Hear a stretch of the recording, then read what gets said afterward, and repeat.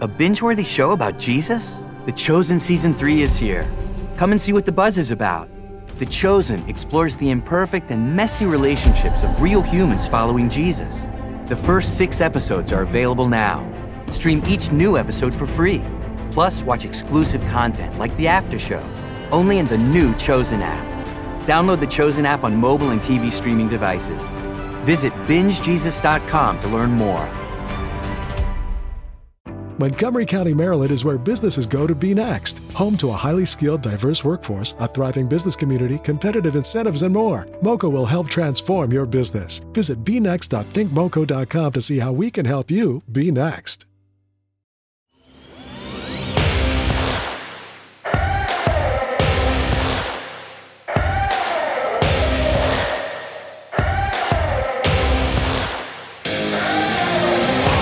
Welcome to the Fantrax Tool Shed, a podcast covering all aspects of fantasy baseball to help you win all of your fantasy leagues. From dynasty to prospects to redraft, we got you covered. Now, here are your hosts, Eric Cross and Chris Clegg.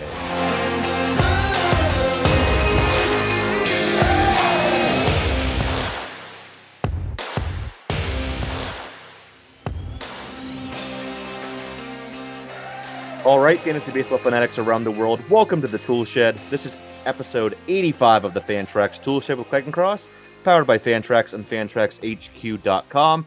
I'm your host, Eric Cross. We are continuing with our 2022 redraft positional previews today with 2 more great guests. But first, let's bring on my 80-grade co-host, Mr. Chris Clegg. Chris, what's going on, man? Oh, not too much. Good to be back. I missed the catcher episode, so good to be back for first base and got 2 awesome guests, like you mentioned. Really looking forward to this talk and podcast for sure. Yeah, if you're going to miss one episode, the catcher episode was great. Everyone go back and listen to it. But if you have to miss one position, I guess catcher's the one to do it on. Yeah, I'm not upset about that. Not about the position, at least. Right. But we had a great podcast with the Triple Play boys, Marty, Doc, and David. So go check that out. That was a fun episode. And we have 2 more great guests today. First, this is a man you can hear on both the Friends with Fantasy Benefits podcast and the Rotosaurus High Stakes Heat podcast. A man who loves a good fantasy baseball debate, but not any injury-prone players. The one, the only, Dave McDonald joins us. Dave, thanks for coming on. How are you? Hey, buddy. I'm good. How are you doing? Good, man. It's good to have you on. It's always fun to talk baseball with you. Oh, yeah. Love talking with you guys. And, getting to meet you guys at First Pitch was awesome. Love all Absolutely. the opportunity I can to hang out with you guys. Absolutely. And it's funny because before I met you, I think I've told you this, but I don't know if I've told anybody else on the air. I had you pegged for like 5'8", 5'9", and then you walk out back. Well, we were all out back of the hotel by the pool that first night, and I'm like, oh, this is Dave McDonald, this like 6'5" freaking dude. I'm like, geez, I was way off. I never saw you outside of like this right here. I can see you on the screen, just like shoulders up. I'm like, I had you pegged for a smaller guy, but you're not. You're very tall. That's very tall man. Just me, 5'8", 5'9", right here. Yeah, I had you pick for Clegg size over there. I can pick Justin up like he's a small child. So yeah. You don't really talk too much about how tall you are, but I have mentioned it before. But Govier thought the same thing. He told his girlfriend to go find me when they went to come pick me up. He didn't tell her anything. He was like, yeah, I think he's like mid-20s average height, and I'm like, dude, I'm late 30s, 6'5", beard. Like I don't even know how she found me. He didn't give her anything to work with. I'm like, this is a miracle. Well, Leanne is a very smart person. She really is. She's the kind of person who can like walk up to everybody and like introduce herself and like make friends with them, which is pretty much what she had to do before she found me. Right. Oh man. All right, but rounding out the podcast today is a man that is only allowed to play in 15 leagues this year, but will probably somehow sneak in a few more. He runs TGFBI and can be found on the Friends with Fantasy Benefits podcast and the world-famous Sleeper and the Bus podcast. A man who wears a one-piece bikini for fun. Who else but Justin Mason? What's up, Justin? That is an amazing intro right there. I don't even know how I can live up to that. Yeah. Dave is a giant, though. I do have to mention, like, he kind of just said this in passing that he can pick me up because he did, and I am not a little guy. Like, I haven't been swept off my feet in that way since I met my wife. so many years ago. Great line. And, great line. Yeah, right. Mhm. Getting brownie points. I see how it is. I gotta suck up because she's gonna yell at me for being on this podcast. Just She's gonna hate me even more now too. She's gonna be like, "Oh, okay, so Dave sweeps you off your feet, but I don't." Oh yeah, she told me to mention you guys that she hates you all. And so. It's funny. I thought about this idea like a week ago after we kind of confirmed you guys for this episode. I was gonna have her provide the intro that I read for you just to make it hilarious, but I totally forgot until like half an hour ago. I'm like, it's too late now. But maybe next time. Yeah. Justin, but I thought that'd be. I don't know that she's allowed to contractually say nice things about me on a podcast or on social media. So that was the whole point. I mean, that might have been. Oh, okay. I wanted just her interest to be roasting. You wanted that Danielle? Oh, yeah. No, she'd do that. Yeah. You can find those pretty easily just anywhere. So, next time daily occurrence. Yeah. Oh God. Okay. Before we get into the show, the usual housekeeping. You can find all of us on Twitter. Justin is at Justin Mason FWFB. Dave is at Run DMCD. Chris is at RotoClegg. I am at Eric Cross 04, and our show is at Fantrax Toolshed. If you enjoy our podcast, please rate and review. Check out our Patreon, which is patreon.com/Fantrax Toolshed for extra content from both of Chris and I. And of course, check out all the other great written and audio work we have on the Fantrax HQ network, including the 2022 Fantasy Baseball Draft Kit. It's got a lot of fun content in there. Let's get right into this week's episode. We're talking first base today. A very fun position, kind of top heavy a little bit, but some intriguing targets throughout. We'll get to all that. Let's start though. Let's talk about our general, position overview and strategy with first base. Dave, I'll go to you first. What are your thoughts on the first base player pool this year, and how are you approaching it in your drafts? Yeah, I first base is generally a position, and especially this year, where I actually feel like you can find a lot of late value, and I feel like a lot of these guys kind of provide the same things. Like the majority of these guys are more or less 3 category contributors. Not many of them steal bases. You got a couple guys like Goldschmidt in there who can give you 10 to 12 maybe. But and then you got some guys who can hit for average, like Vlad, obviously. But for the most part, these guys are 240 to 270 hitters with 30 home run power-ish here, give and take. And so I really feel like I can wait on it and get a couple of guys who can all kind of give me relatively the same as what the guys who are going above them give me.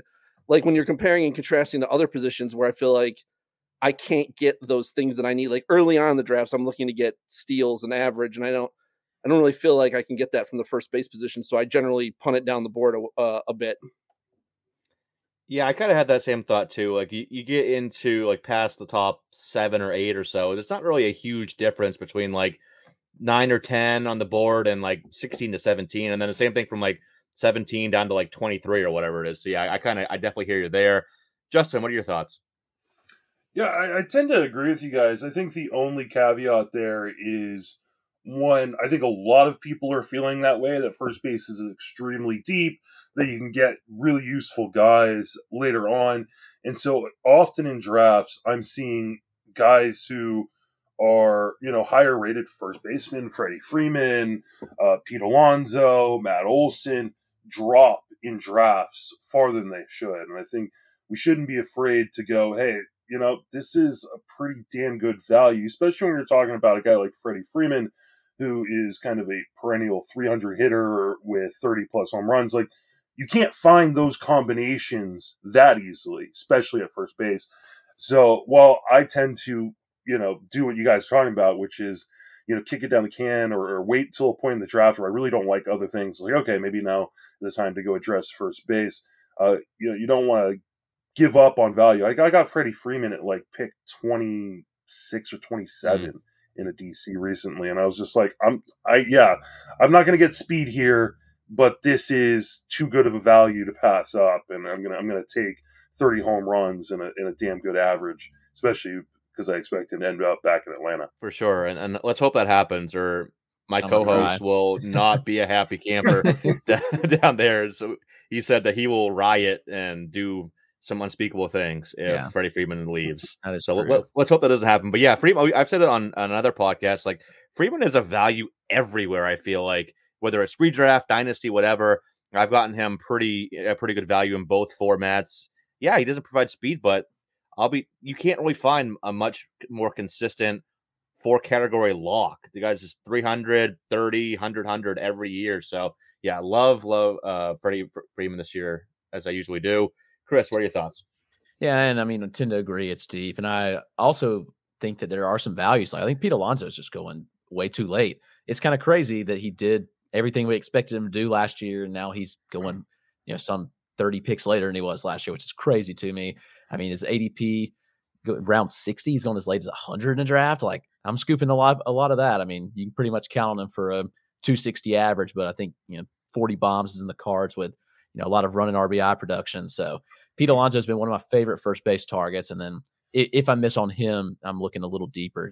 I do think there are some solid options. There's a lot of underrated guys too. I think a lot of the guys in the mid 100 range are being undervalued in general. And so the position does offer some good value, I think, and kind of agree with what y'all said. I think some guys are falling because they think the position is just deep, which is true, but you're getting good value on some players.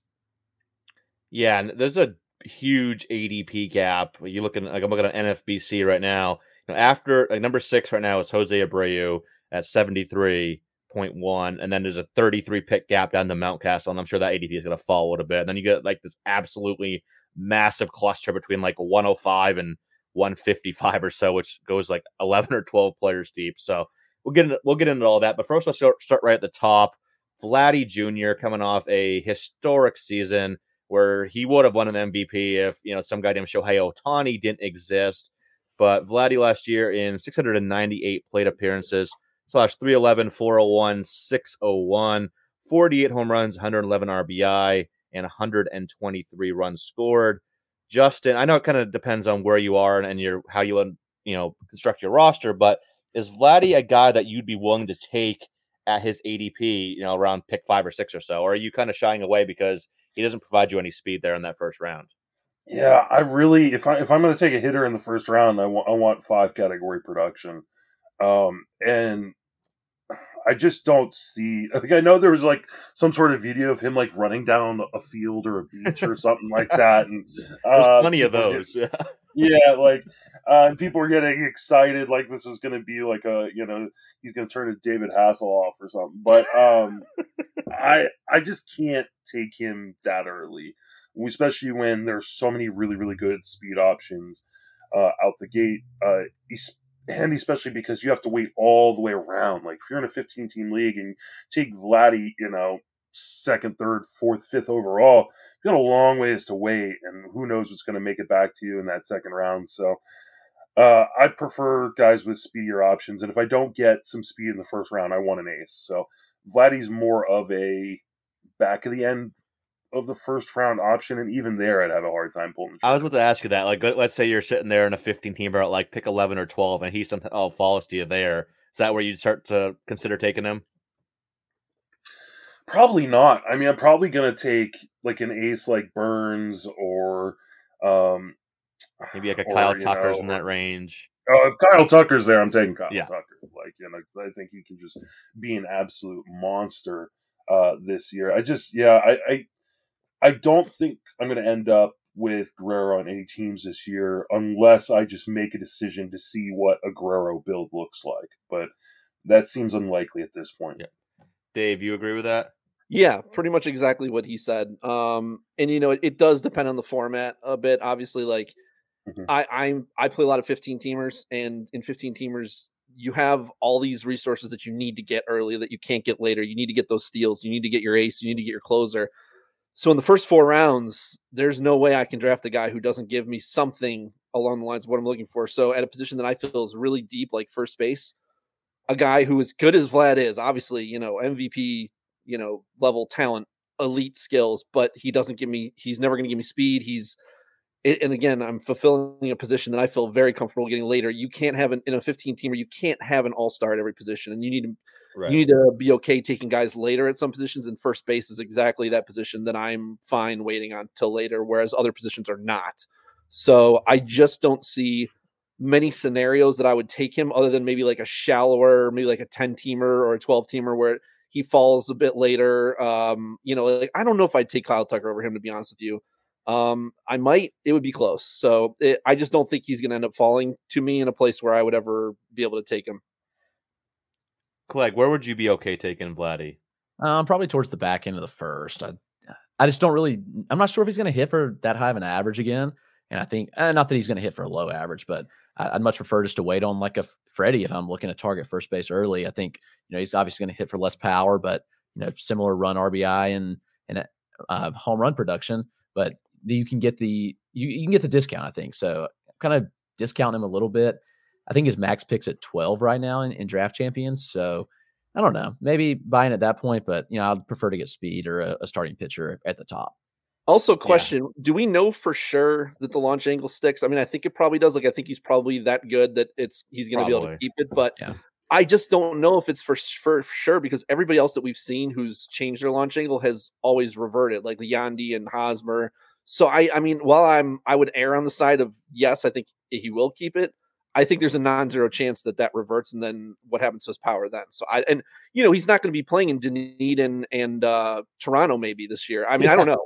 Who knows what's going on with COVID this year? But if he plays most of the time in Rogers Center, that's not the home run place that most people might think it is. Like it's actually below average, or well, not below average, but it's not nearly as high as the other places are in for home run. So I don't think you could expect over 40 necessarily. Yeah, I mean, that's a good point. Go ahead, Justin. Oh yeah, I was just gonna say if you kind of look at it, I just brought up his average launch angle by month, and it went up and down throughout the season. He made adjustments kind of constantly, so I think he's such a talented hitter that he can kind of play around with it in season the way he did in 2021 and be totally fine. Like, you know, maybe something isn't working right, right that minute, but he's going to figure it out pretty quick. So I think what we learned is he's working really, really hard physically. And he's learning a lot about the game because we saw him make some really substantial changes in 2021 that I think are going to stick. Yeah, I definitely agree with that. And to Dave's point, I just pulled up his splits by ballpark in Salem Field in Buffalo, and then TD Park down there. He combined for 21 home runs and 44 games. Yeah, he hit 410 down in Tampa at that park, or not Tampa. Dunedin, yeah. He hit 410 down there, and then 321 at Salem Field up there in Buffalo. So yeah.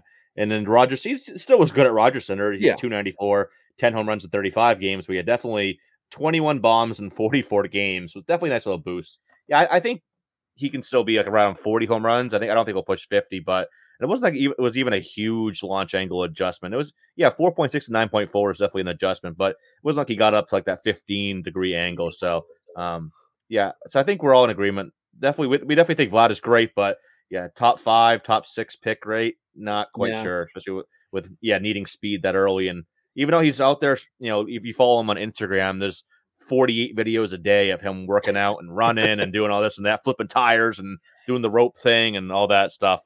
That's a pretty fun person to follow on Twitter. But I don't think he's going to start adding 10 steals anytime soon or anything like that. But one of the mistakes I sometimes see like amateur fantasy players make is they put a lot of stock in these videos. They see like a video that gets them all hyped up and like, oh, look, he's in really good shape. And it's like, no, you can't watch these things. Like this is not how you make good informed decisions. So I don't even look at videos from guys. Like it does not matter at all. Gregory Polanco should have taught us this a few years back. Like, every year we'd see Gregory Polanco doing the rope and the tire and like, oh my God, he's in the best shape of his life. Cespedes, I remember. It's gonna happen. There's a reason they're highlights. It's a highlight for a reason. I just don't want to see the opposite, like especially with a guy like Vlad, right? I don't want to see him coming in like Pablo Sandoval used to come in, like weighing 300 pounds. How Sixto looked. Exactly. Like I don't want to see that. Like I'm not going to give anybody bonus points for like coming in really great shape. I will definitely give people negative points for coming in. That's former Cleveland Indian Pablo Sandoval. Put some respect on his name, all right? And former Red Sox. Cleveland hero Pablo Yeah, Sandoval. we traded Atlanta Brady. playoff MVP Eddie Rosario for Pablo, and then just dumped him. You're welcome, Clegg. Yeah. I hope Pablo. Yeah, I hope Pablo got a ring for that. I think he does. he's now got 4 rings, and Mike Trout has played in 3 playoff games. So, or postseason games, excuse me. Pablo was the reason the Braves even made it to the postseason because he hit 3 walk-off home runs, 3 pinch hit walk-off home runs in April. Wow. Insane. Yeah, he was amazing. He's weirdly clutch. Yeah. It's also one of my favorite baseball stories is the year he came into spring training for us completely out of shape. Like that photo of him like bursting the belt buckle open. But then I think it was from the front office of the Red Sox saying, yeah, he only has 14% body fat. I'm like, bullshit, he's got 14% body fat. Like, there's no freaking way. Have you looked at this guy? He's like a sumo wrestler out there, like 14% body fat. I think that was a typo. They meant 40. Yeah, or like in his pinky toe, maybe. I don't know. Like, I bet you didn't come on today expecting to spend 3 minutes on Pablo Sandoval. No, we did not. But here we are. It's never a bad time to talk Pablo Sandoval, is it? He's such a fun guy to talk about. I don't know. Gotta love Pablo. But all right, moving on to the next kind of cluster here after the top 2 of Vladdy and Freeman. Get a nice little, like, I don't know if Freeman's in his own tier. We'll call him tier 2, but tier 3 here. We got 4 guys within about 30 picks of each other. You got Matt Olson to go around pick 42, Goldie at 50, Pete Alonso at 58. And 73, we have Jose Abreu rounding out the quote-unquote kind of elite options at this position. So let's talk about the kind of the 4 here. Olson, Goldie, Alonso, and Abreu. Which of this 4 are you buying the most at their ADP right now? Clegg, I'll go to you first. I think I know your answer here, but which one of these 4 do you like the most at their ADP? Oh, yeah, I already said Alonso, and that's a pretty easy pick for me. I mean, even in draft champions, going around 66, like that's kind of crazy to me. I just think he's a good value, and you know what to expect from him. I don't expect a high batting average, but I think you can get away with it if you build right. I mean, 260 is probably what he's going to hit, and then he's going to provide 40 home runs and a ton of running RBI. So it's a pretty easy target for Alonso. I think Goldschmidt, I think people are pushing him up because the stolen bases last year. I'm not sure we can count on that. So I think that's inflated his value a lot. And I do like Olson. I think Olson's a good value where he's going, but he did see the regression some towards the end of the year with the contact rates. They were way up most of the year, and he saw some regression down the stretch. So, Alonso's probably my favorite target. If Olson falls to in the 50s, then I'm considering him there. So probably just avoiding Goldschmidt. I'm not sure what to expect out of him. Yeah, expecting another double-digit steal season from a 34-year-old first baseman is not a wise thing to do. Especially it's weird because he only had a 34th percentile of sprint speed. But at the same time, like Albert Pujols had a 16 steal season. Sometimes you can still get, double digits just on smarts alone. I think that's what stolen bases are not about speed. They're about the will to steal bases. Right. I'm preaching that because it doesn't matter what your sprint speed is. If you want to run, you're going to run. So, Ketel Marte, right? Ketel Marte's fast as heck, but just never ends up stealing any bases. Yep. Which is annoying because if he stole bases, he'd be a top 30 pick. But, adding in 10, 15 steals would be great. But, I love Alonso here. It's funny. Alonso has just quietly just gotten better and better every year. Last year he dropped the K rate. It was 26.4% in his rookie year, down to 19.9 last year. Hard hit rate was the best of his career. XBA was the best of his career at 270 as well. He's always been elite barrel rate, exit velocity, hard hit rate guy. So glad to see him cut that K rate. And it's funny, like we mentioned back in the earlier on, Chris, about how Alonso finally kind of did what we all hoped he would, and now his ADP kind of didn't, adjust with it. So it's got a good value on Alonso here. Even on Fantrax drafts, he is ADP 56 right now. So he's right behind Goldie's 55, Olson 37, and Abreu 77. So definitely love Alonso this year. I think he's my favorite target as well. Dave, who do you like here from this group? Yeah, I guess I'm going to be the guy who's different here. I don't see myself drafting any of these 3. Again, because if we're talking 15 teamers, they're just going in those first 4 rounds when I need other things that those guys don't give me. I really like the adjustments that Olson made last year, and I definitely think he's a much better. Like, I didn't understand his ADP in previous years. Now I actually think he's more worthwhile. But I don't really see him hitting over 270 still. I mean, it kind of depends on what park he's into, but either way, he's just going to give me power, and that's just not like I can make up power later. It's not really a concern for me. So I like Goldie Steals. I like, I got him a lot last year because he was going around pick 100, but going in those top 60 picks, I'm just never going to be looking for a first baseman there. So, there's different ways you can build your teams. It's just not personally how I build mine. Yeah, and Olsen too, like you mentioned that he cut his K rate almost in half. Yeah, it was crazy. 31.4 down to 16.8, which is insane to have that big of a jump. Especially when someone like, it's not like a first year to second year player. Like he's been in the league, 5-6 years at this point now? So I don't know exactly what it's called, but he was using some kind of like red machine or something. I forget what the name of it was, but it was like literally it was helping him develop his contact skills last year. So that was a situation where, it was not just a narrative, it actually, you saw the huge gains from it. So I don't think it's just a blip or something that he can't sustain as long as he keeps working with it. I don't remember what exactly the machine was called. Do you remember, Justin? I don't, but shout out to our friend Mike Kurland, who posted one of his quick little videos the other day, and talked about how Matt Olson was, I think, third in Major League Baseball in terms of opposite field barrel percentage. Oh, so like he was using all the fields. I like Olson a lot too, especially because wherever he gets traded, and we expect him to get traded, it's going to be a better park. However, the correct answer in this threesome, even though, unlike Dave, I do like all three of these guys, is Paul Goldschmidt. Like, you get 5 category production. You guys keep mentioning, his steals are probably going to come down. Okay, maybe it comes down. Maybe he only steals 7 bases. He hits 300. Like, he hits, 290 something last year, 294. And, like, he has pretty much hit 290 or better in virtually every season except for 2019, I think. Yep. Like he 5 category production.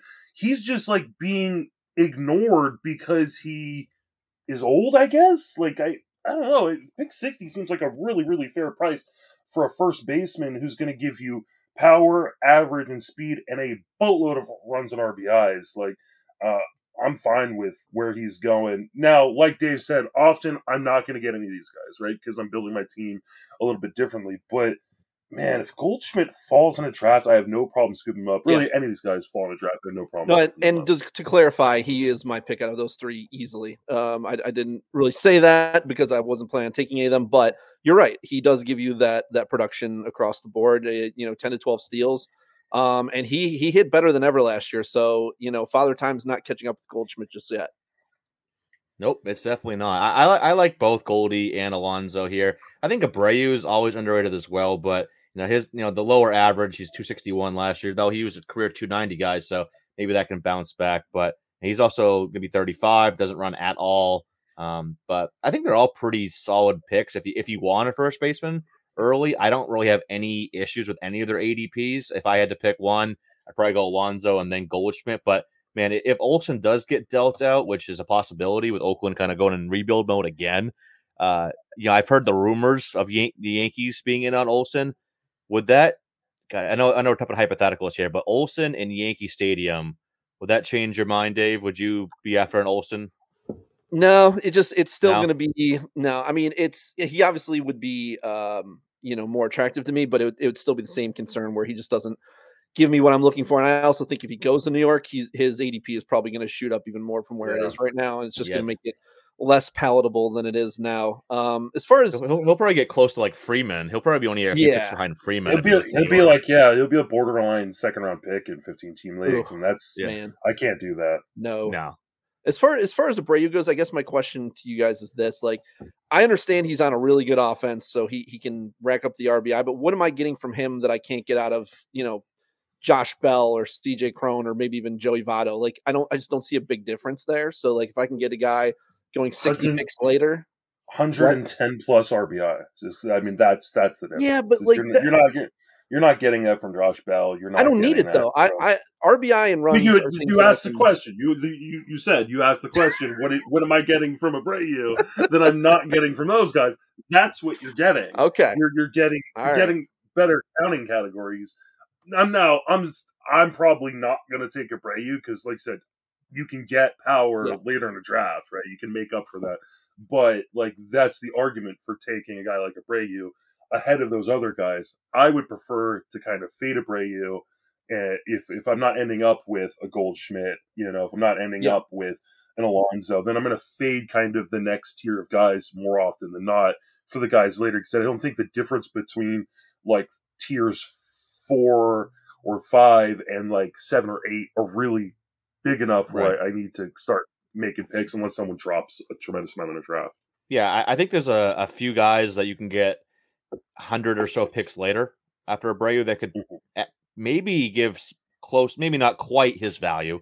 No, but like 80% is fine. Yeah, exactly. Guys like, we'll get to these guys later, but like I can see Frankie Schwindel coming 80% of Abreu's value. Maybe a Bobby Dahlbeck if he can make those late season changes stick. Maybe Justin, don't give me that face. Don't give me that face. Yeah, we're gonna talk about that one at some point. All right, Dahlbeck's he's very kind of polarizing, but this is a handful of guys later on that I think could come close to Abreu that you can get 100 picks later if everything breaks right for those guys. But let's move on to that next kind of clump. It's a massive, massive clump. You look at that ADP. So on an NFBC, number 7 off the board for first base is Ryan Mountcastle, right? Around pick 105, 106. And then the rest of the cluster, you got DJ LeMahieu, Jared Walsh, Jake Cronenworth, CJ Cron, Josh Bell, Ty France, Rhys Hoskins. It keeps going. Max Muncy, Tyler Stevenson, because he's first base eligible, and Joey Votto is kind of 50 picks after Mountcastle. That's 11 names I just read that are in a 50 pick kind of cluster there. Let's start right at the top of that cluster, though, with Ryan Mountcastle. Had a pretty solid rookie year last year, 33 home runs, 89 RBI, out of them 4 steals, hit 255. But, Baltimore's moving out the left field fence because I think that can solve their pitching woes or something like that. I don't know. But Mountcastle was, and that's going to help John Means keep all those 9,000 home runs in the ballpark. But that's the story of another day. But Mountcastle, though he can use the entire field very well, you look at his spray chart, and there's probably, it's hard to tell for sure, but 4, 5, 6 home runs.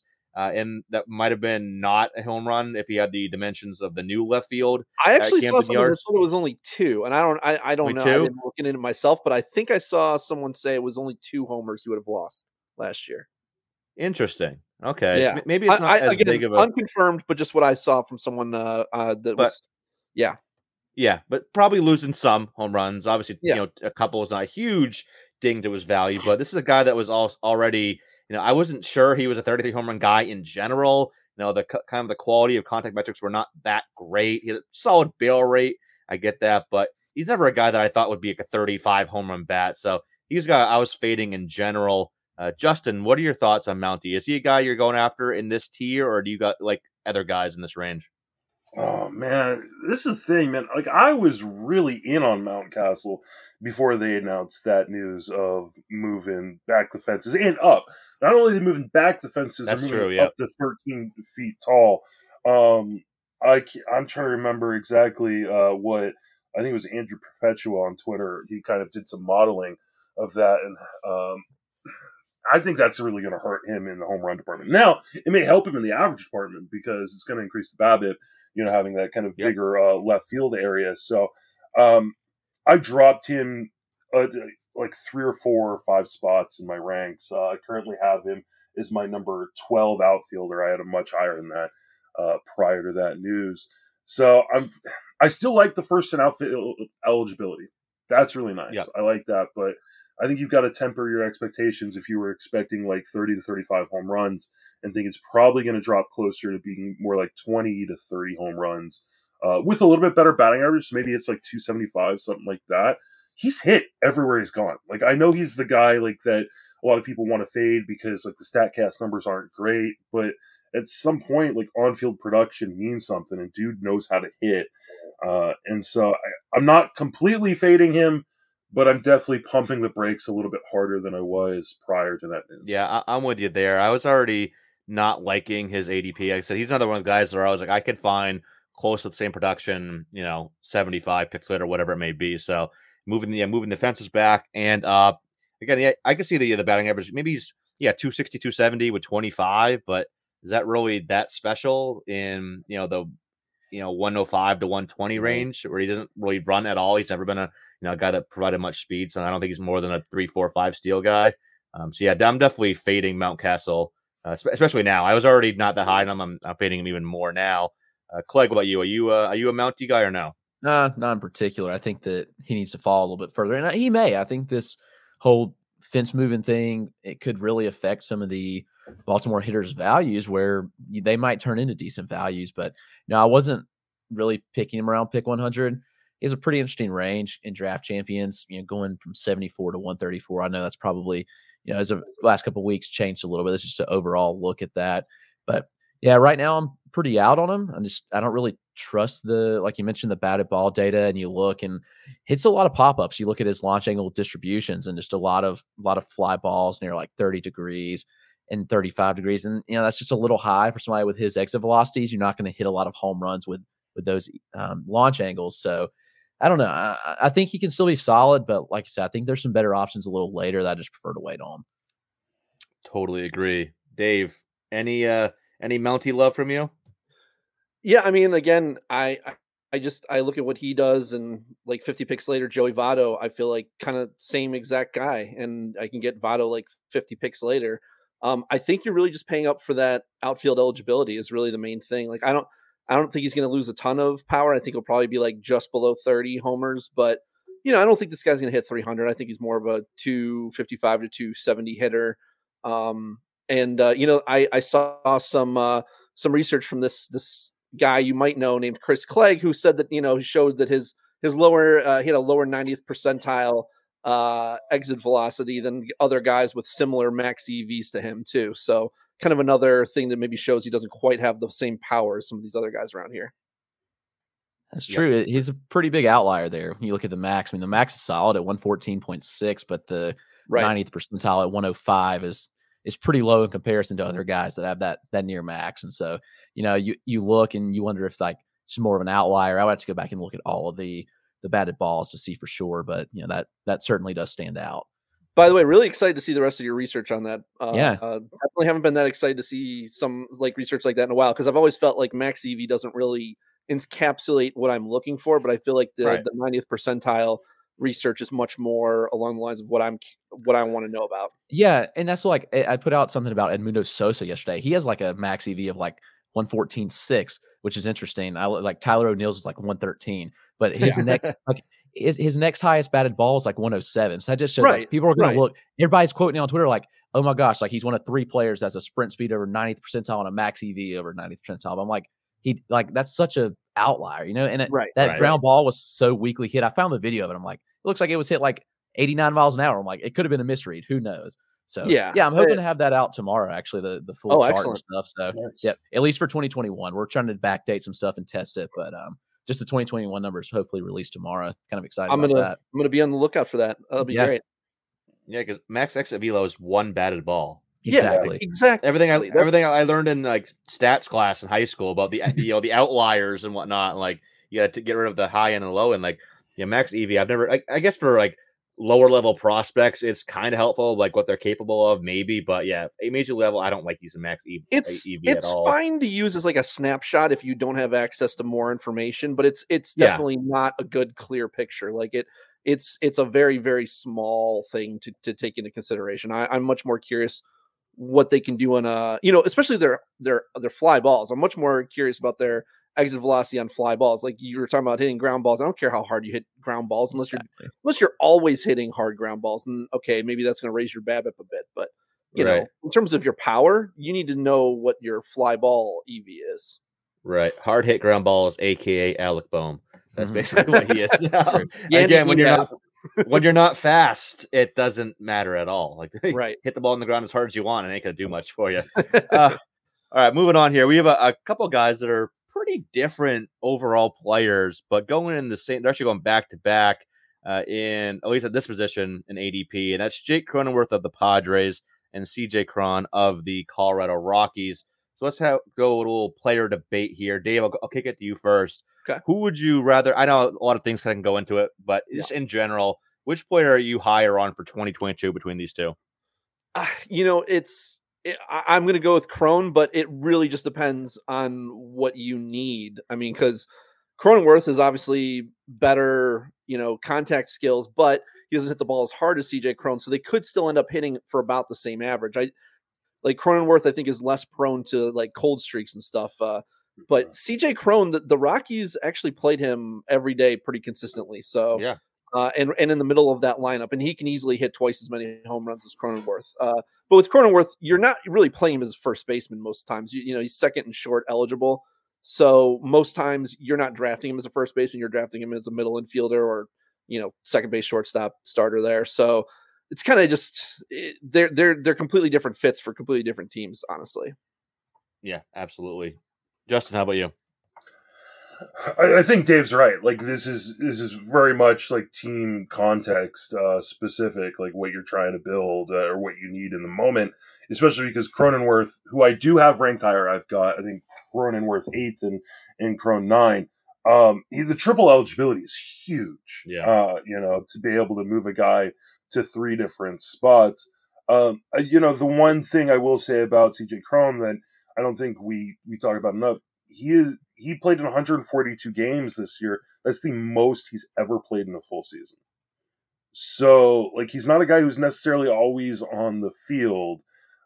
So I think that's just something that kind of puts him down a little bit for me.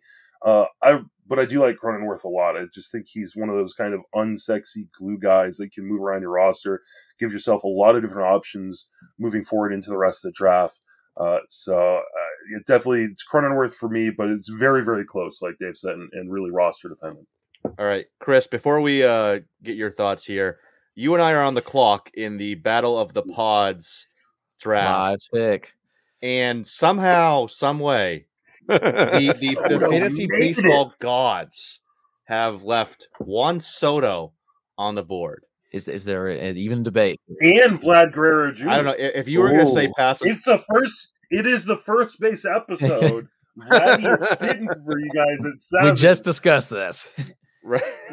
All right. So I was to say, if you say to pass on Soto, I might have to find a new co-host for this podcast. I'd be so distraught with you. Easy pick here. Go. Okay. Soto. I would go Soto, no question. No question. Yeah. Absolutely. I don't know how. I was sitting there when it was 3 picks to go, and I was like, hey, if Soto, Vladdy, or Bo don't fall to us, who are we going with? And then not thinking that Soto would be the one that would fall out of those 3. So, picks. Love that. Boom. Soto is on Team Toolshed. Love it. You can thank Dave and Zach Waxman for taking pictures. It's true. In those to allow Soto to fall to you. I figured one person would take a picture, so I was like, maybe Vladdy falls, maybe Bo. Didn't think it would be Soto. So thank you, everybody. Yeah, very much. Yeah, Zach in our little group chat, I think, said like, "Oh man, I should just take Soto just to screw with the prospect guys." They know how you feel. That is a gift. So appreciate that. All right, Chris, we'll chop in here on Cron and Cronenworth here. Yeah, it's I'm gonna take Cron, but I think it is dependent, like you said. I think different needs matter here, but I just feel Cron, the batting average is going to be largely elevated in cores, like we saw last year. And the power is definitely there as well. So I think it'd be pretty solid. The supporting cast around him kind of sucks, but that's what it is. So still going to get solid power and solid average now, thanks to the course field. So yeah, I think Cronenworth, like you mentioned, I mean, the fact that you can put him at first, second, short, middle corner, that's super helpful. So having that flexibility is really nice with him. What you're saying? Garrett Hampson sucks? Just a little, as I shed a single tear of my. Again, that was we were talking about being okay, being wrong, and learning from it. Yep, Garrett Hampson was one I was definitely wrong on. I mean, he's still okay, I guess, but definitely not as good as I thought he was going to be. All right, let's move on here. Got a lot more interesting guys in this range before we hop on to the later round picks here. One, maybe the most interesting name in this tier that's kind of hard to value because we don't really know how healthy he's going to be this upcoming season. With his elbow injury, and that's Max Muncy. Obviously, he's a guy that is very talented. If he was 100% healthy going into the year, he would probably be up closer to, the Abreu's of the world in that tier. But the injury uncertainty, and if he's going to need surgery or if he's going to injure it early on, when's he going to be ready? A lot of question marks have dropped him way down in ADP, down to, I just lost him right there. He's at 143.6, behind Ty France, behind Rhys Hoskins. Barely ahead of like Joey Votto. He's the 15th person off the board overall. What are you guys doing with Muncy? Is there a Dave? I'll go to you first. Is there a spot? I don't know your answer because you hate injuries, but is there a spot with where you'd be okay taking Muncy, or are you just kind of like passing completely due to the uncertainties around him right now? Okay, so to clarify, I'm never just off guys because they're injury prone or whatever. It's early picks that I fade injury guys, but we're talking 181 here. But the thing is, this is also something that I think is very, very serious. This isn't like a this could be something that affects him this year. I wouldn't be surprised if he had to have Tommy John surgery. I mean, he's got a torn UCL on his elbow, so I just won't take him. It just doesn't matter what situation I'm in. I'll find someone who's healthy who I can depend on to play this year, and he's just not that. So he's just completely off my list. Justin, how about you? Yeah, I mean, this is a huge bummer for me because, I mean, I do my first set of rankings for the next season in usually like late August, early September. And so, prior to the injury, I had Max Muncy as my fourth first baseman. Whoa. Like I was really, really high on him. Holy shit. Yeah, I mean, I really, really like, because, I mean, you got the triple eligibility, a guy who's going to get on base, hit in a perfect spot in that Dodgers lineup. Double eligibility, by the way. Yeah. Well, I didn't know exactly where he was going to be, because we were still in the season. But like Dave said, like, I don't think you can draft him. Like, there is no chance he's going to end up on any of my teams as much as I love him, because I think there's a reasonable chance he doesn't play at all this season. Yeah. And I don't want to burn a top 150, even a top 200 pick on a guy that I think there's a reasonable chance that he's not going to play this How year. in the hell is he going ahead of Trey Mancini? Like, that is insane to me. Like, who's taking him over Trey Mancini? Even over the last couple weeks, surprisingly. He's dropped to 181. Because people are suckers for the, hey, what if? Right. If he plays. What if he's healthy? And right now, I think the thought process is they're going to see what's, if he's healthy enough to just play through it. And I think that is just, I mean, especially with the lockout right now, he's not seeing doctors. We may find out in a month's time, once things open up for spring training, that he's done. Like, or he may try to play through and we could be a month in the season and, he needs to go get surgery. Like, I mean, there's very little way that this ends well. And he's just not worth taking the gamble. I don't understand why he wouldn't just elect to have the surgery when it happened. Like, the recovery's so much quicker for hitters than pitchers. And so, like, it's just like delaying the inevitable, in my opinion. Like, he's just going to end up having it at some point. Yeah. Why didn't he just have it back in October? I think we forget, like, even though it is, a much quicker recovery time for a hitter than it is a pitcher, it's a really involved surgery and rehab process. And guys, the reason why pitchers put it off and even hitters put it off is because it's really difficult. It's really painful. There's a lot that goes into the rehab. And so, yeah, I mean, they try to avoid it the best they can. I think it's usually a mistake to try to avoid it, but I think that's the reason it is. I mean, you see these guys go through it. It's really, it really, really makes people struggle. He also hid this injury for a while. He tried to play it off like it wasn't any big deal. And then later it was like, oh yeah, I tore my UCL. It's like, oh, Jesus Christ. Right. Okay. Yeah. Well, you're trying to win a World Series, right? I get it. I get it. Yeah. Maybe if they were, out of it earlier on, maybe he would. Yeah, if they weren't going to be in the playoffs or they got eliminated in the first round, right. Maybe he makes a different decision. But like, I think we get spoiled sometimes as fans to go like, oh, why not just, fix it and stuff. Like, you don't know how many shots you're going to get at a World Series.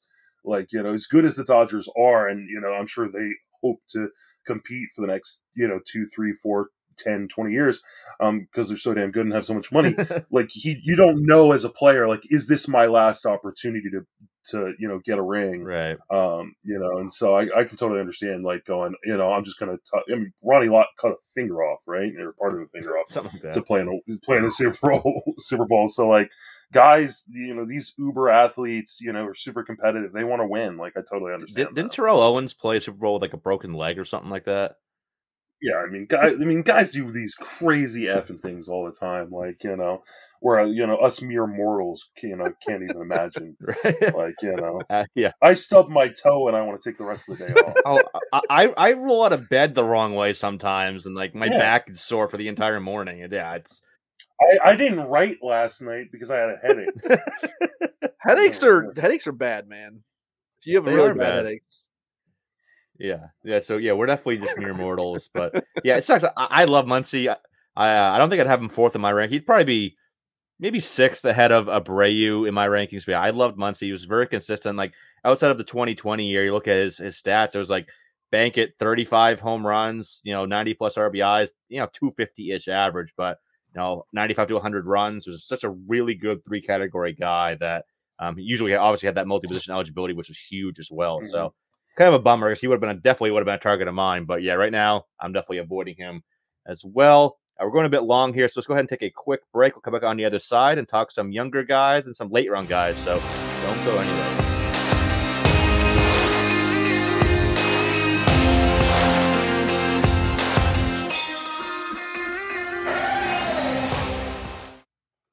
Asbury Methodist Village in Montgomery County takes senior living to the next level, creating extraordinary opportunities for a fulfilling future. Work your brain and body in our new wellness center. Stroll our expansive campus and 17-acre nature preserve. Stay sharp with our resident-run college and find so many new ways to get involved and make a difference for others. Anticipate more from your retirement. Visit AsburyMethodistVillage.org today. Your future's here. Equal opportunity housing provider.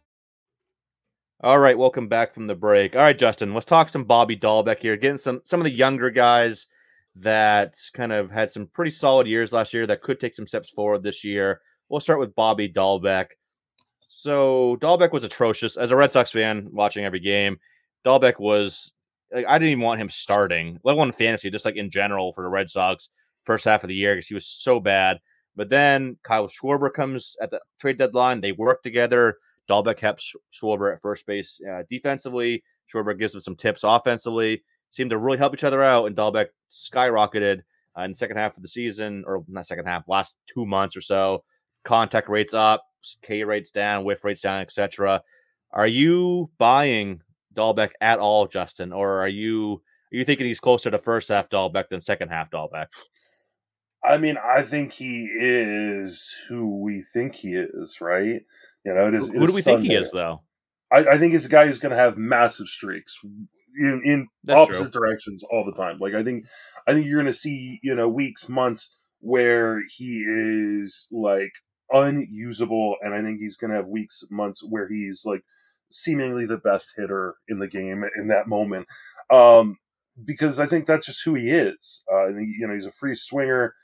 Like I know he had that conversation with Schwarber. He made changes. We've kind of seen that tape before with him, right? We've seen him really, really struggle and make changes and finish out hot. We saw it in 2020 in that really abbreviated season.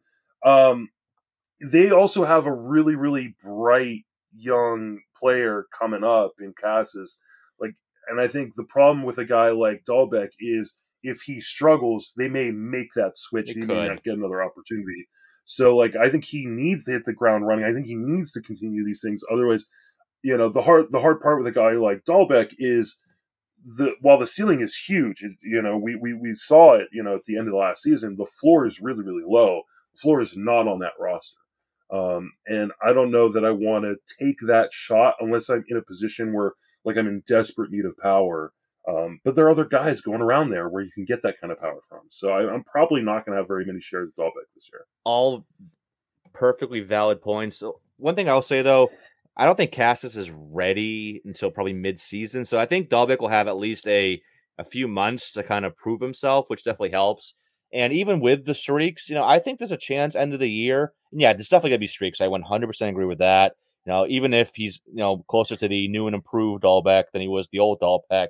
Now, I've seen that through the minor leagues. I saw him here in Portland, Maine, coming up through AA.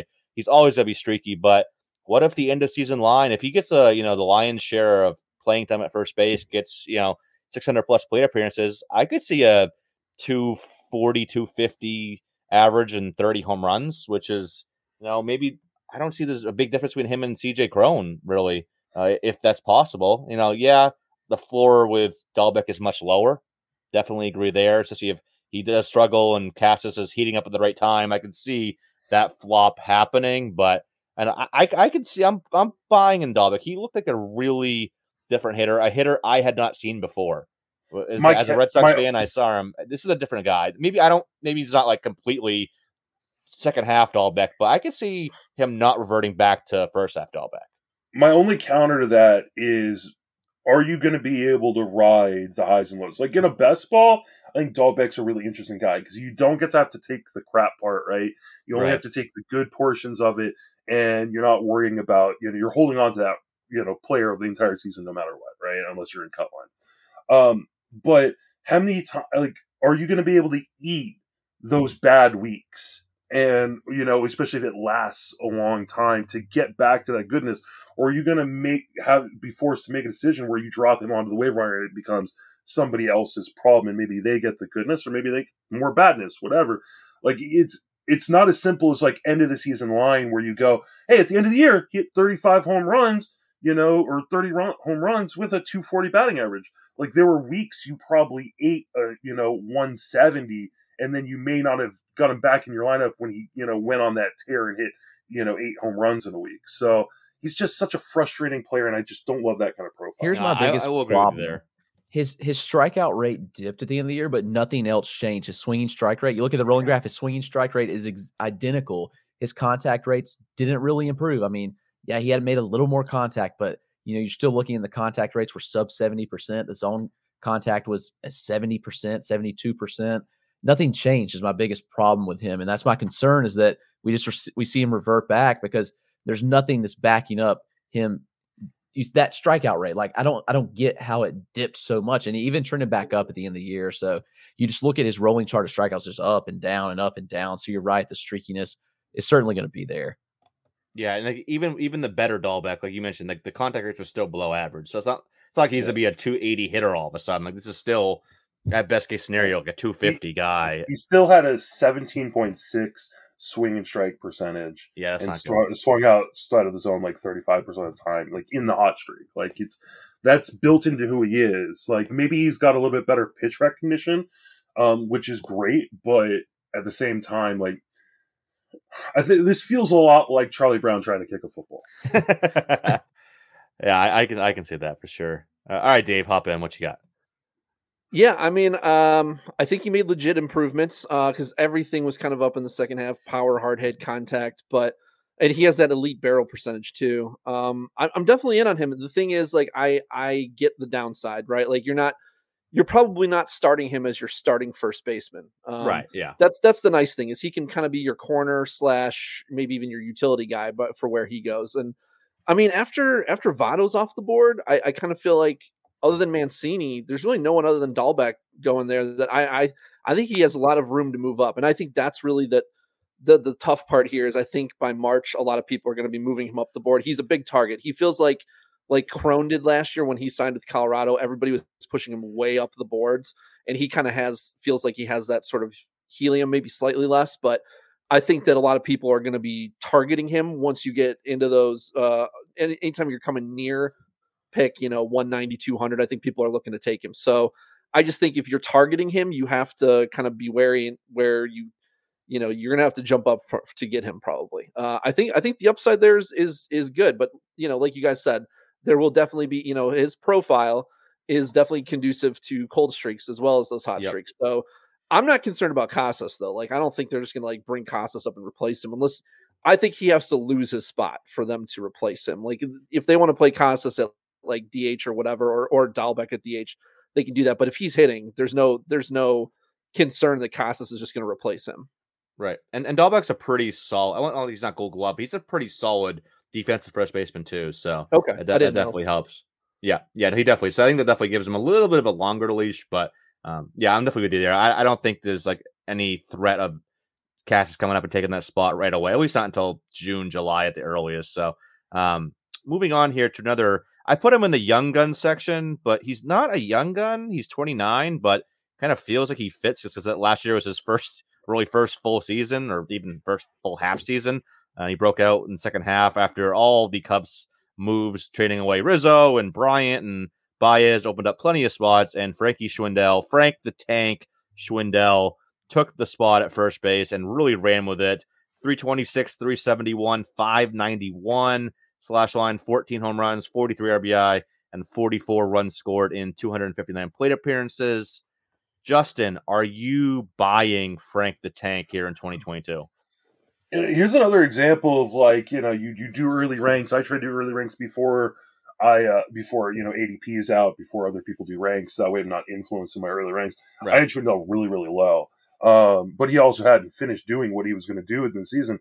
And, the more I talked to people, the more I dug into him, the more I really like what he does. Like, he makes a ton of zone contact. And I don't know what the Cubs are doing. I really don't get it. Like, I don't know, like, if they are, like, going to try to compete, half compete. Like, I really don't kind of get it. But that being said, like, as the way the roster is constructed in the moment, unless they bring back a guy like Rizzo, which I don't necessarily think they're going to do, I think he's got that job on lockdown. Yeah. I think he can be in the middle of that lineup, which isn't going to be nearly as good as it was, but it's not going to be the worst lineup in baseball, and it's not a bad park to hit in, not a bad division to hit in. So yeah, I've been kind of, kind of warming up to Frank Schwindel. And I think I've got him around like my 15th or 17th, something like that, first baseman, which is higher than the ADP, where I started off with him as like my 37th or 38th. So like he's moved up quite a bit in my ranks. And I've actually drafted him, I think, once or twice already this season. So yeah, I'm kind of in on Frank Schwindel. I am too. I have him 20th overall, right behind Trey Mancini, and I might even move him up because I like Frank Schwindel.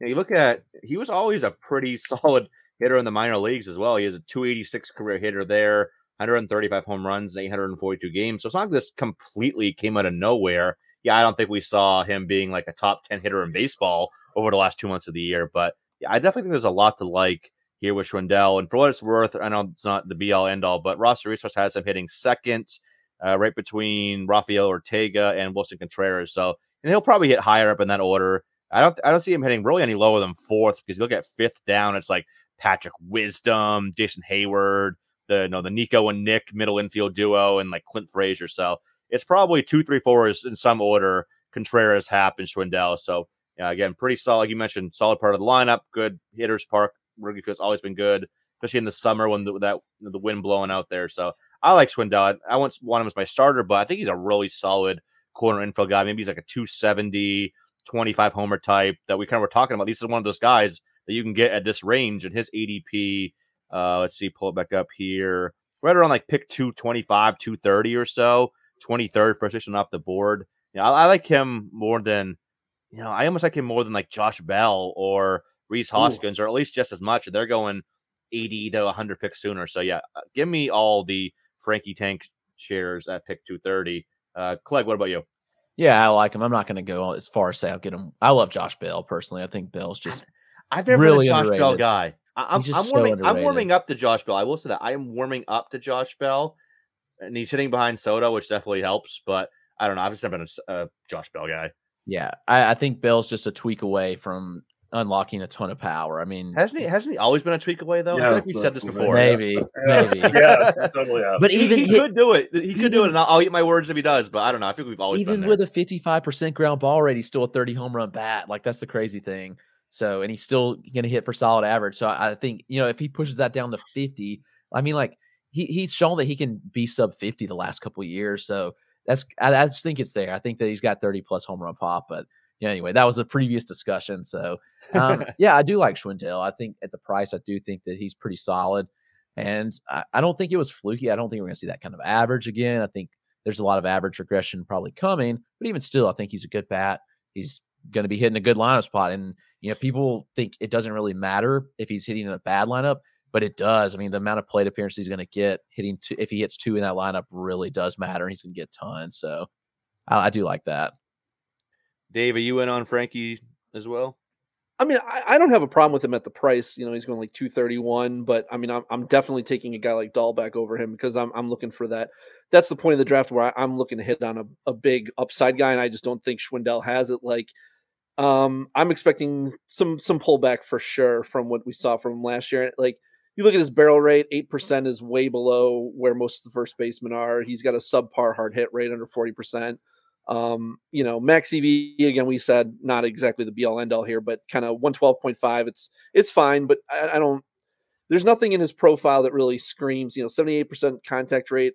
And, these guys who break out late, a lot of times they show a little something and they have some pullbacks. So I'm not really big on him, but at the same time, I think he's fine for where he goes. He's, like you said, he's got a pretty solid spot in that lineup. Should be hitting in the top, 4 spots or so, maybe even second. I don't expect that to be a great lineup, but if you're hitting second, third, fourth in any lineup, that's good for your numbers. So I don't dislike him. I just don't particularly like him, and I would much rather have Bell and Hoskins than him for sure. Yeah, no, I would take them as well, but I don't think there's a huge gap.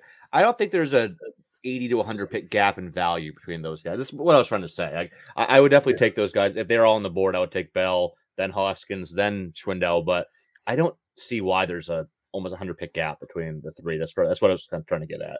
I hear you. I think Hoskins is Hoskins and Bell they have a lot of power. Like, I think they can hit 40 plus homers if things break right for him. Whereas I think Schwindel is kind of a 20 to 22 kind of home run bat. He's got some solid contact skills and everything. I just think it's kind of like, it's just a different type of hitter. Yeah. No, I hear you. I hear you for sure. Like, I mean, here's the thing. Like, Schwindel had a 90-something% zone contact percentage. It was like among first basemen, it was top 5 in baseball. Like, I mean, he has the ability just put a ton of balls in play. Like, I agree. Like, I'm still taking Bell over him. I'm still taking Hoskins over him because of the power potential. But I more stable profile. Schwindel Schwindel I think is a lot safer than maybe we're giving him credit for. Yeah, for sure. I think he's safe. I don't think that's the question. I think it's just a question of upside, really. Just what you're looking for. I mean, overall zone contact, I mean, he ranks 21st in all of baseball. So, that's pretty dang good. Yeah, very good. Like, that's amazing for a first baseman. I mean, and a guy who hit 14 home runs in 259 plate appearances. Like, if we can give him, or if he can get 600 plate appearances, they don't bring someone else in to compete with him. Then plus they're adding the DH in the National League more than likely. Like, there's a real shot. Like, we're talking about a guy who could potentially hit 300 with 30 plus home runs. And like I said at the beginning of the show, like, you don't find that very often, right? Like, that's Freddie Freeman-esque. Like, and we're talking, that's some pretty damn good upside that I don't think we're giving enough credit for. I don't think he hits the ball hard enough, though, for us to really see that in his average, though. Like, his contact is there, but I don't think he's ever going to be like that kind of 300 average guy again. I mean, I know he was last year in 250 at-bat play appearances, but I think if we see a full season, I don't think you're going to see those kind of numbers again. I mean, I disagree. Like, okay. I'm not projecting that by any stretch of the imagination. I'm probably projecting for 270, but I think you look throughout some of his minor league stays. You look at what he did in the majors last year. I mean, I think that's in the range of possibilities for him. Okay. Like, and if we're talking about upside, we're talking about a guy who's got the upside of, like a 4th, 3rd round pick, and plus a really high floor. Like, I think I'm talking myself higher up on. You're gonna have him top 5 here soon. This is crazy. Like a guy who I don't even think I had him as a top 40 first baseman in my first run of ranks. Like, this is a pretty awesome. He's moving him above Muncy. Yep. That being said, who knows? It could all fall apart, right? We're also talking about 250, 5. Yeah. I mean, if the short season taught us anything, it's that those small samples are dangerous to believe in for sure. Absolutely. Yes, they are. But for what it's worth, in the second half of the last season, he had the 7th highest WOBA in baseball for qualified hitters. Take that for what it's worth. Like, obviously, I don't think he's obviously not going to maintain that, but I do like the profile. I think it's one of the better profiles this late in the draft. Like, it's hard to find this good of a profile, this safe of a profile, even with like Dave mentioned, he has 200 and whatever plate appearances, but I like the profile a lot at this stage in the draft for sure. See, and I think he's very safe. I think that's a very good way to explain him. Yeah, Fantrax, he's going 244.6. Yeah, and like I said, right around 230, 240 on NFBC. So yeah, I love the profile of that late. Another profile I love. He's a little bit higher in ADP by about 50-ish spots, but a guy that I think could be a top 100 guy this year. That's Alex Kirilloff of the Minnesota Twins, a guy that was a top 10 caliber prospect in the minor leagues, and a high contact guy, solid but not great power.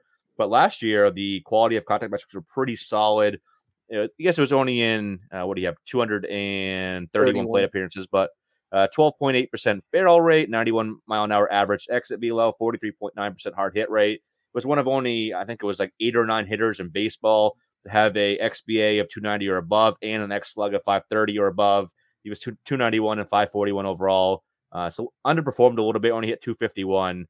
But I think there's a Brian Reynolds type of profile here to be had with Kirilloff, and this is a guy that's going around like pick 170, 180 or so, both on Fantrax and NFBC. So I've gotten already a couple of shares of Kirilloff, and I'm trying to get all the shares I can. I think this is to be a great year for him. He's going to be in a pretty good lineup all around, especially if Buxton and Donaldson can stay healthy. I'm really buying Kirilloff this year. What about you, Dave? Are you in on Kirilloff? I'm not really. I hear you. Like the profile looked good from the power perspective. 12.8% barrel rate, 44% hard hit rate. The max EV wasn't really there, but he also had a wrist injury last year, and the one thing I have to look into too. And he had surgery in late July, and I have to look into how players perform coming back the year after wrist surgery. Because I can't remember if that's if they're expected to return to their full power the first year back or not. But I think the power is good. The contact is not bad either. 22.5% K rate. He doesn't walk much, only 6%. I think he can hit for a decent average. I think he'd be like a 270 hitter. The main thing I don't like is kind of like just the Twins. Like I don't trust them. Like they didn't play him every day. It was like 5 out of 6 games, which is not terrible, but I like guys who are going to be in there every day.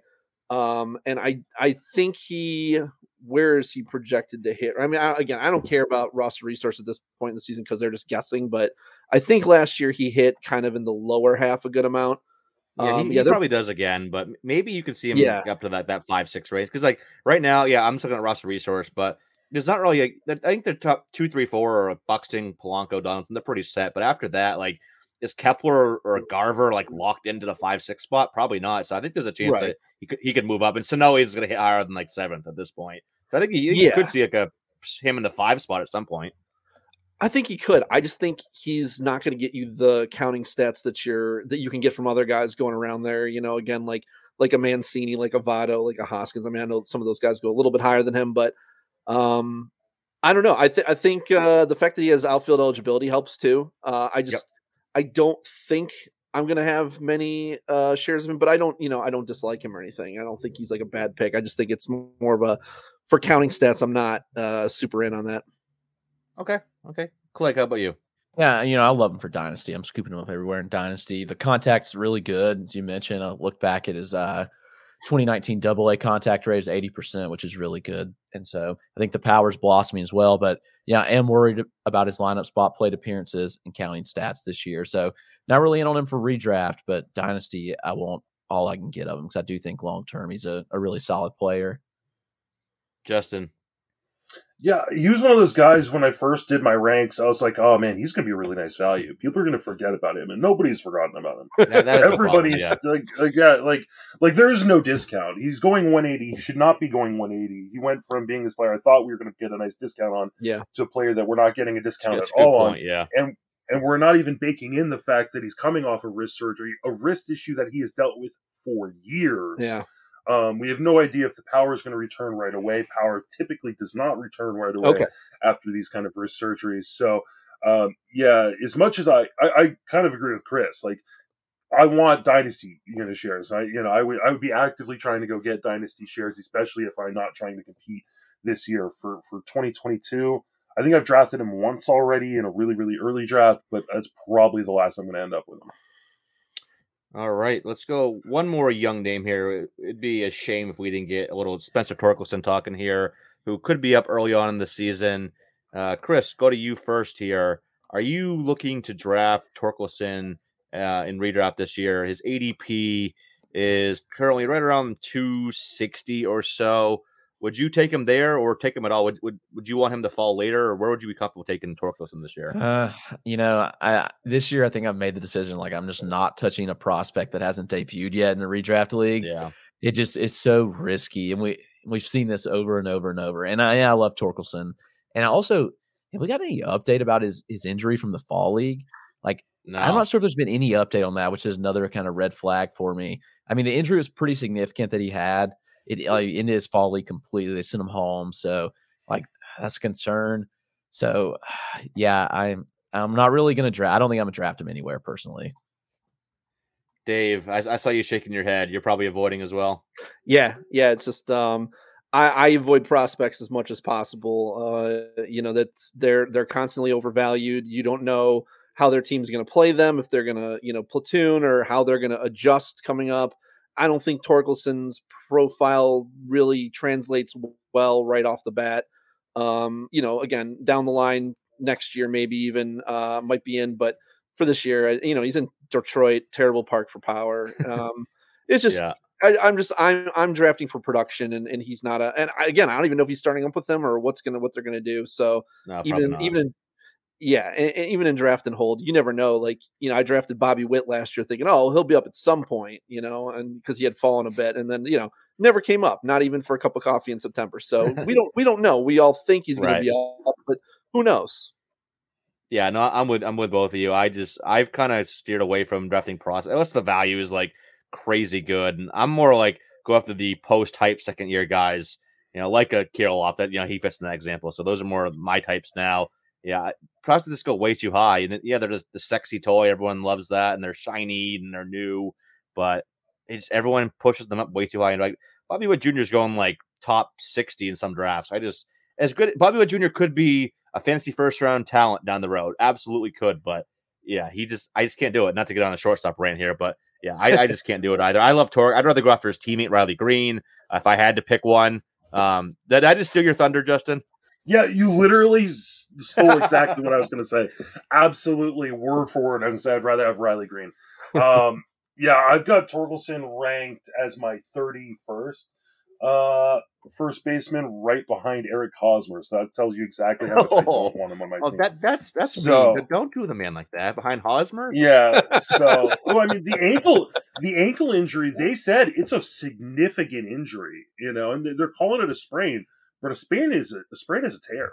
Like if they're saying significant injury, he's going to miss significant time. Ankle sprain, that's telling me he tore something in his ankle. And, so automatically you knew he probably wasn't going to be up unless he signed some sort of deal start day one. Now we probably, especially, they're not talking to the team doctors.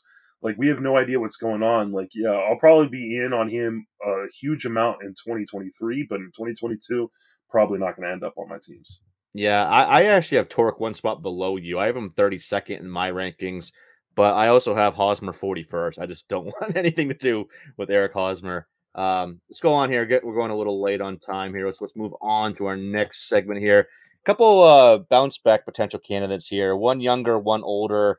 Andrew Vaughn. I know he's not first base eligible this year at NFBC, but for most of you listening, probably is, whether you're in Yahoo or Fantrax or whatever. So we'll talk about him a little bit here. And then Anthony Rizzo, who finally seemed to have fallen off last year after many, many years of really good production and consistency. Justin, I'll go back to you here. Are you buying a bounce back from either of these guys in 2022?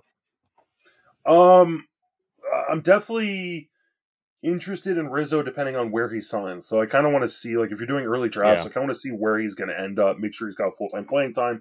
Make sure it's not in a park that's like really crappy or in a lineup that's really crappy. So I'm kind of waiting and seeing on him. Vaughn, I mean, I love the skills. Like, I think there's talent. He played his high school ball like within walking distance of my house. So like, oh really? His dad works with my wife. Really? I've got all the reasons in the world to root for the kid, but I don't really trust the White Sox to play him. Like the way the White Sox handled him last year is really, really perturbing. And I don't trust the organization right now, so I'm gonna fade him. unless he falls in a draft, in spite of the fact that, I do think maybe at some point he does get first base eligibility back in those leagues where he doesn't have it. So I want to root for the kid. I do, and I am rooting for the kid, but I'm not going to root for him on my team probably. That's fair. And yeah, I it was really odd, the La Russa hiring. He did a fine job, obviously, but I thought it's all the young talent they had on that team, Vaughn, Eloy Jimenez, Luis Robert, et cetera, that they would have brought in a younger guy, a manager that could relate to those guys a bit more. And yeah, Vaughn played mostly out in left, some right, even had one start at second and third. I'm like, that's just got to mess with a guy, especially a guy that's trying to adjust to major league pitching, which is already a beast of itself. So yeah, I like Vaughn to bounce back. Rizzo, I don't know. I think he can bounce back. I don't think he's completely done being a solid option. I don't think, obviously, his glory days are behind him, but I do like Vaughn to bounce back. The approach is still solid enough. The quality of contact was pretty good last year. Good hard hit rate, solid barrel rate as well. So I do think Vaughn can bounce back, but yeah, I just don't like La Russa as his manager. I wonder if it's going to be like 2021 part 2 for Vaughn next year. So yeah, I do share those same concerns. Chris, what about you? Yeah, I agree. I think that he's probably going to be an excellent buy next year, but this year I don't trust him to play. I mean, one, he's not an outfielder, and they're playing him out there. He's not a second baseman. They played him there too.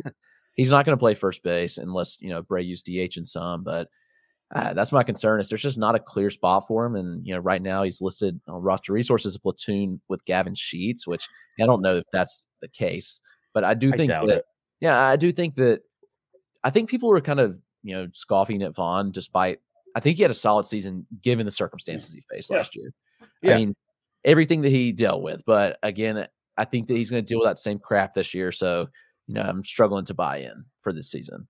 I'm hoping he gets more time at DH this year. That would help. Because right now, that's where they have him, is platooning with Gavin Sheets, which I don't think Sheets will really factor in much. But maybe he gets more time at DH, and that helps. That's kind of the one thing I'm holding on to with Vaughn. But I don't know. Abreu's still there, obviously. He ain't going anywhere. So, yeah, this year I think it's going to be a lot of the same, unfortunately. But maybe DH more, that's always a possibility. Dave, how about you? Are you buying either Vaughn or Rizzo this year? Not particularly. I mean, I like Vaughn's skills, but like Justin was saying, I mean, they were playing everybody over him. I mean, he was playing, a couple times a week, but nothing resembling full-time at bats. If he does get full-time at bats, that's one thing. But I mean, think about how many injuries they had last year. I mean, they were playing, Goodwin and Mendick and Sheets and all these guys you had never even heard of or thought would be relevant in 2021 over him at times. So it's just like, how can you trust that unless they come out and like commit to him and say like, yeah, we're definitely playing Andrew Vaughn every day. And then, okay. And now we're talking, he's going 245. That's a fine place to take him if he's going to get that playing time. But as it is, I'd much rather have Dahlbeck going around the same time. So I just, it's not a guy I'm looking to draft. Rizzo, I don't think he's like done. And it obviously depends on where he goes for what his playing time situation is going to be. But he's like 20, 25 homers with like a 255, 265 average, somewhere in there is what I'd expect. And, he's okay. He's fine. I don't really foresee having him anywhere. And I don't know why I would take him over, a guy like Mancini going after him and stuff like that. I'd take Dahlbeck over him too, to be honest with you. Like, I just don't know what I'm really taking Rizzo for that point. Yeah, I'm kind of the same mindset with you on Rizzo there. All right, let's end the show with our favorite late round targets. Let's go post 250 ADP. I'll kick it off here. I love Rowdy Tellez late in drafts. Son of a bitch. See, this is why I've learned my lesson, because I always sometimes go last, and then like my guy will get taken. So I was like, I'm taking Rowdy Tellez here. So I want to talk about my boy Rowdy. The one kind of concern is maybe the playing time isn't there right now. He might be in a platoon, but you look at some of the guys that could potentially platoon with him. It's like Mike Brosseau, no. Keston Hiura, no. We've been there, no. Jace Peterson, no. So I think Rowdy Tellez is going to have that first base spot. Probably going to hit 5th, 6th in the lineup. I don't think he hits lower than 6th. And I think there's some really good breakout potential here in the profile. Like last year, he had a 92.2 mile an hour average ex-velo, very good. 11.6% barrel rate, very good. 48.1% hard hit rate, kept the K rate in check. It's been 20% or less each of the last 2 years. Walk rate's kind of meh. It's like slightly below average, but I think you could be 260-ish hitter. 25 home runs. And again, this is a guy that's not that, much of a different profile. Guys that are going, we just talked about, the Dahlbeck, Schwindel range, and he's going good. Where is he going? 125 picks later, around 350 ADP. I think I've got Tellez in a lot of my leagues, probably over half my leagues so far. I love Rowdy Tellez. So he's my pick here. Dave, I'll let you regroup and find someone else. Justin, who's your pick? I mean, I got a lot of guys actually going after 250 that I really like. And I think this is, one of the reasons why people say, like, hey, you can pass on a lot of these earlier options because Tellez was a guy who's on my list. Tetsugo, what he did in Pittsburgh after being traded there was really, really good pick there. enticing. Jesus Aguilar is a guy I always seem to kind of end up on a bunch of my teams. I think he's super underrated. If we're talking like super late post 400, Bobby Bradley is Dobby Ballbeck. Bobby Dahlbeck on the Cleveland Guardians. He's a guy who's going to strike out a ton and hit a bunch of home runs, and the Guardians have kind of committed to him. Obviously super low floor, but I think, he has the power to hit 40 home runs if he can find enough contact. That's a big if. Yeah, big if. But yeah, I see that too. I mean, if we're talking post 400, like that's a ton of power, as a reserve, first baseman for you. So I just think there's so many guys going late at first base that, like we've said the entire episode, this is why if you just decide to wait, you can get options later. For sure. Clegg, how about you? Tetsugo's my guy. I was going with. I mean, he batted at the top of the lineup to end the season. He's projected hit second. I mean, you look what he did. Final 144 plate appearances, all in Pittsburgh. They freed him. They played him every day. He's the guy that people thought he could be coming over here, and he hit 8 home runs, 268 average over that span. I think he's going to be pretty solid. He's going really late. Right now, around 370 in draft champions. So, that's a really good spot for a guy that I think could hit 20-plus home runs and hit for a decent little average. So, really like Tetsugo. Dave, round us out. Who's your guy? Yeah, well, after Justin took like 7 guys for his guy, yeah, some pickers left. Obviously, yeah, Rowdy's my guy, but after that, I think it really depends on what they do at the position because they are talking about Matt Olson and everything. But Luke Voit is sitting there at 278, and if he takes the Yankees job, I mean, right now, I think he's an awesome pick. Especially if you're in an early fab league where you can drop him in like a shallow league, like a 10 or 12 teamer, because like you're getting him at a monster value there because we'll know by March where he stands. Like, is he their starting first baseman or is he, kind of on the bench again? But I mean, this guy has a monster barrel rate. Like he's got big power. And he's a good enough contact here too. I know it dropped massively last season, but he makes enough contact that it's not going to be like a 220 average. He's usually around 260, 270. So I love Voit right now, but again, we just don't know where he's going to be by March. Another interesting guy real late is Profar going at 455 because right now he could have a starting spot, and when you're going 450 with a starting spot in San Diego, who has first base outfield eligibility, it's pretty nice. Yeah. Those of you in super deep leagues like drafting holds and stuff like that, you can also combine Carlos Santana and Nick Prado. Prado will be up at some point to replace him, but Santana's just like that old steady Eddie dude who just, he's going to play because he's getting paid, and then Prado will replace him at some point. Yeah. Is he though? Is he going to Vinny Pasquantino? He's the dude. Italian. Who? Vinny Pasquantino. He's better than Prado, man. I'm telling you. Really? His contact, I don't know much about him. Contact's insane. Prado's probably got better power, but Pasquantino's power his contact is elite. Like good power, elite contact. Yeah. Pasquantino was one of 3 prospects last year that are age 22 or younger that have a walk rate above 15%, a K rate below 20%, and like a 250 plus ISO. Yeah, he's legit. But wow. I don't know if we see him a lot this year. He's a little further back than Prado, but he made AAA last year though, right? Yeah, maybe I could see. I think Prado comes up with Whit. I think Possibly. there's a real possibility that they come up together. Yeah, Prado's been a guy. I've got a couple of shares of Prado just because he's a solid bat. I think he's a little overrated, but I do think he has some solid value there with Prado. Just seeing like best balls and deep draft and holds and whatnot. So there's a lot of question marks in that lineup. I mean, we don't know what if Dozier's starting at first, or I mean, Santana could be a bench guy. I mean, who's going to play DH? Like they could play Mondesi there to try to keep him healthy, especially if they bring up Witt early. I think that's Nicky Lopez. You got Whit Merrifield there. You got Michael Taylor playing good out center field defense. So I don't know. I think you're going to see a lot of guys playing a lot of their positions all year long.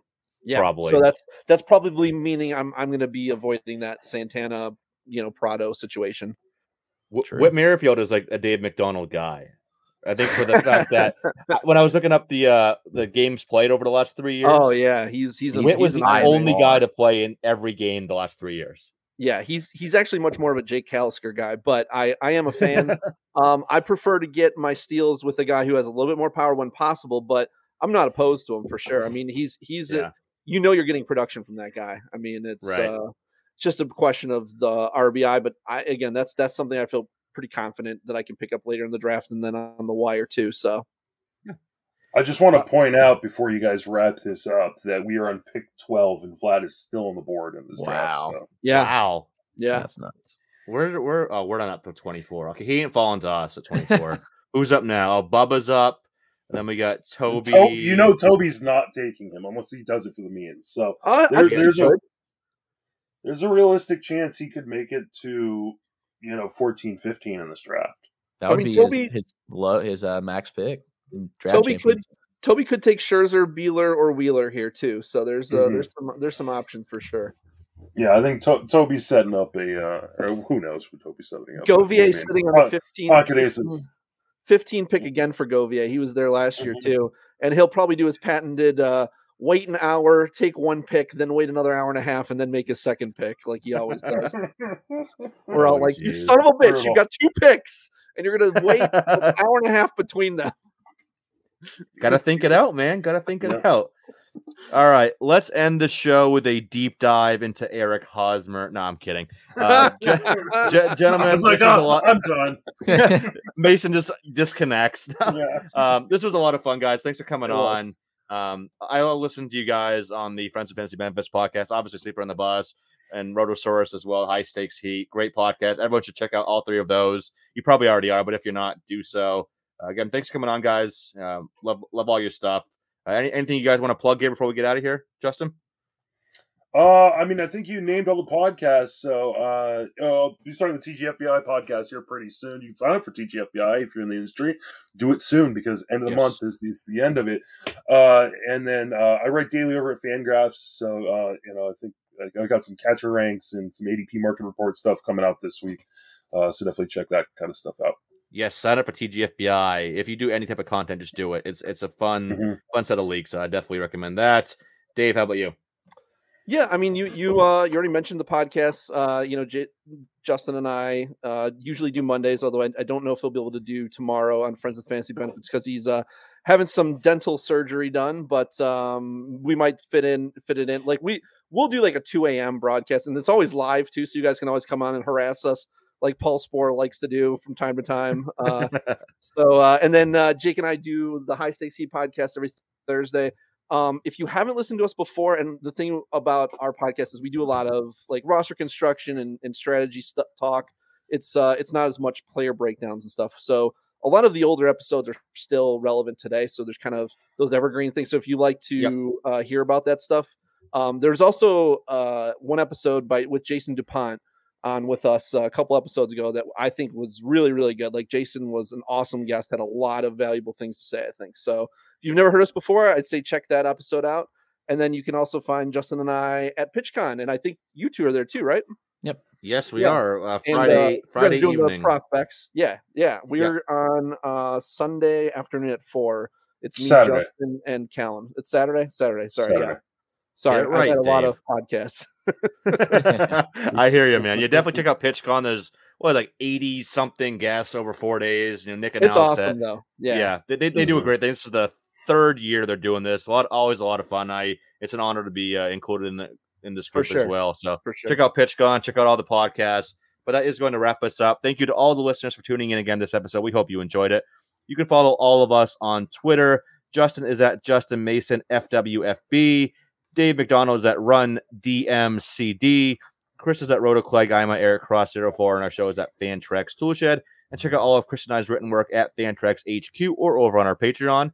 And join us again next time for the second base position. We have a couple more great guests coming on there. But until then, everyone take care.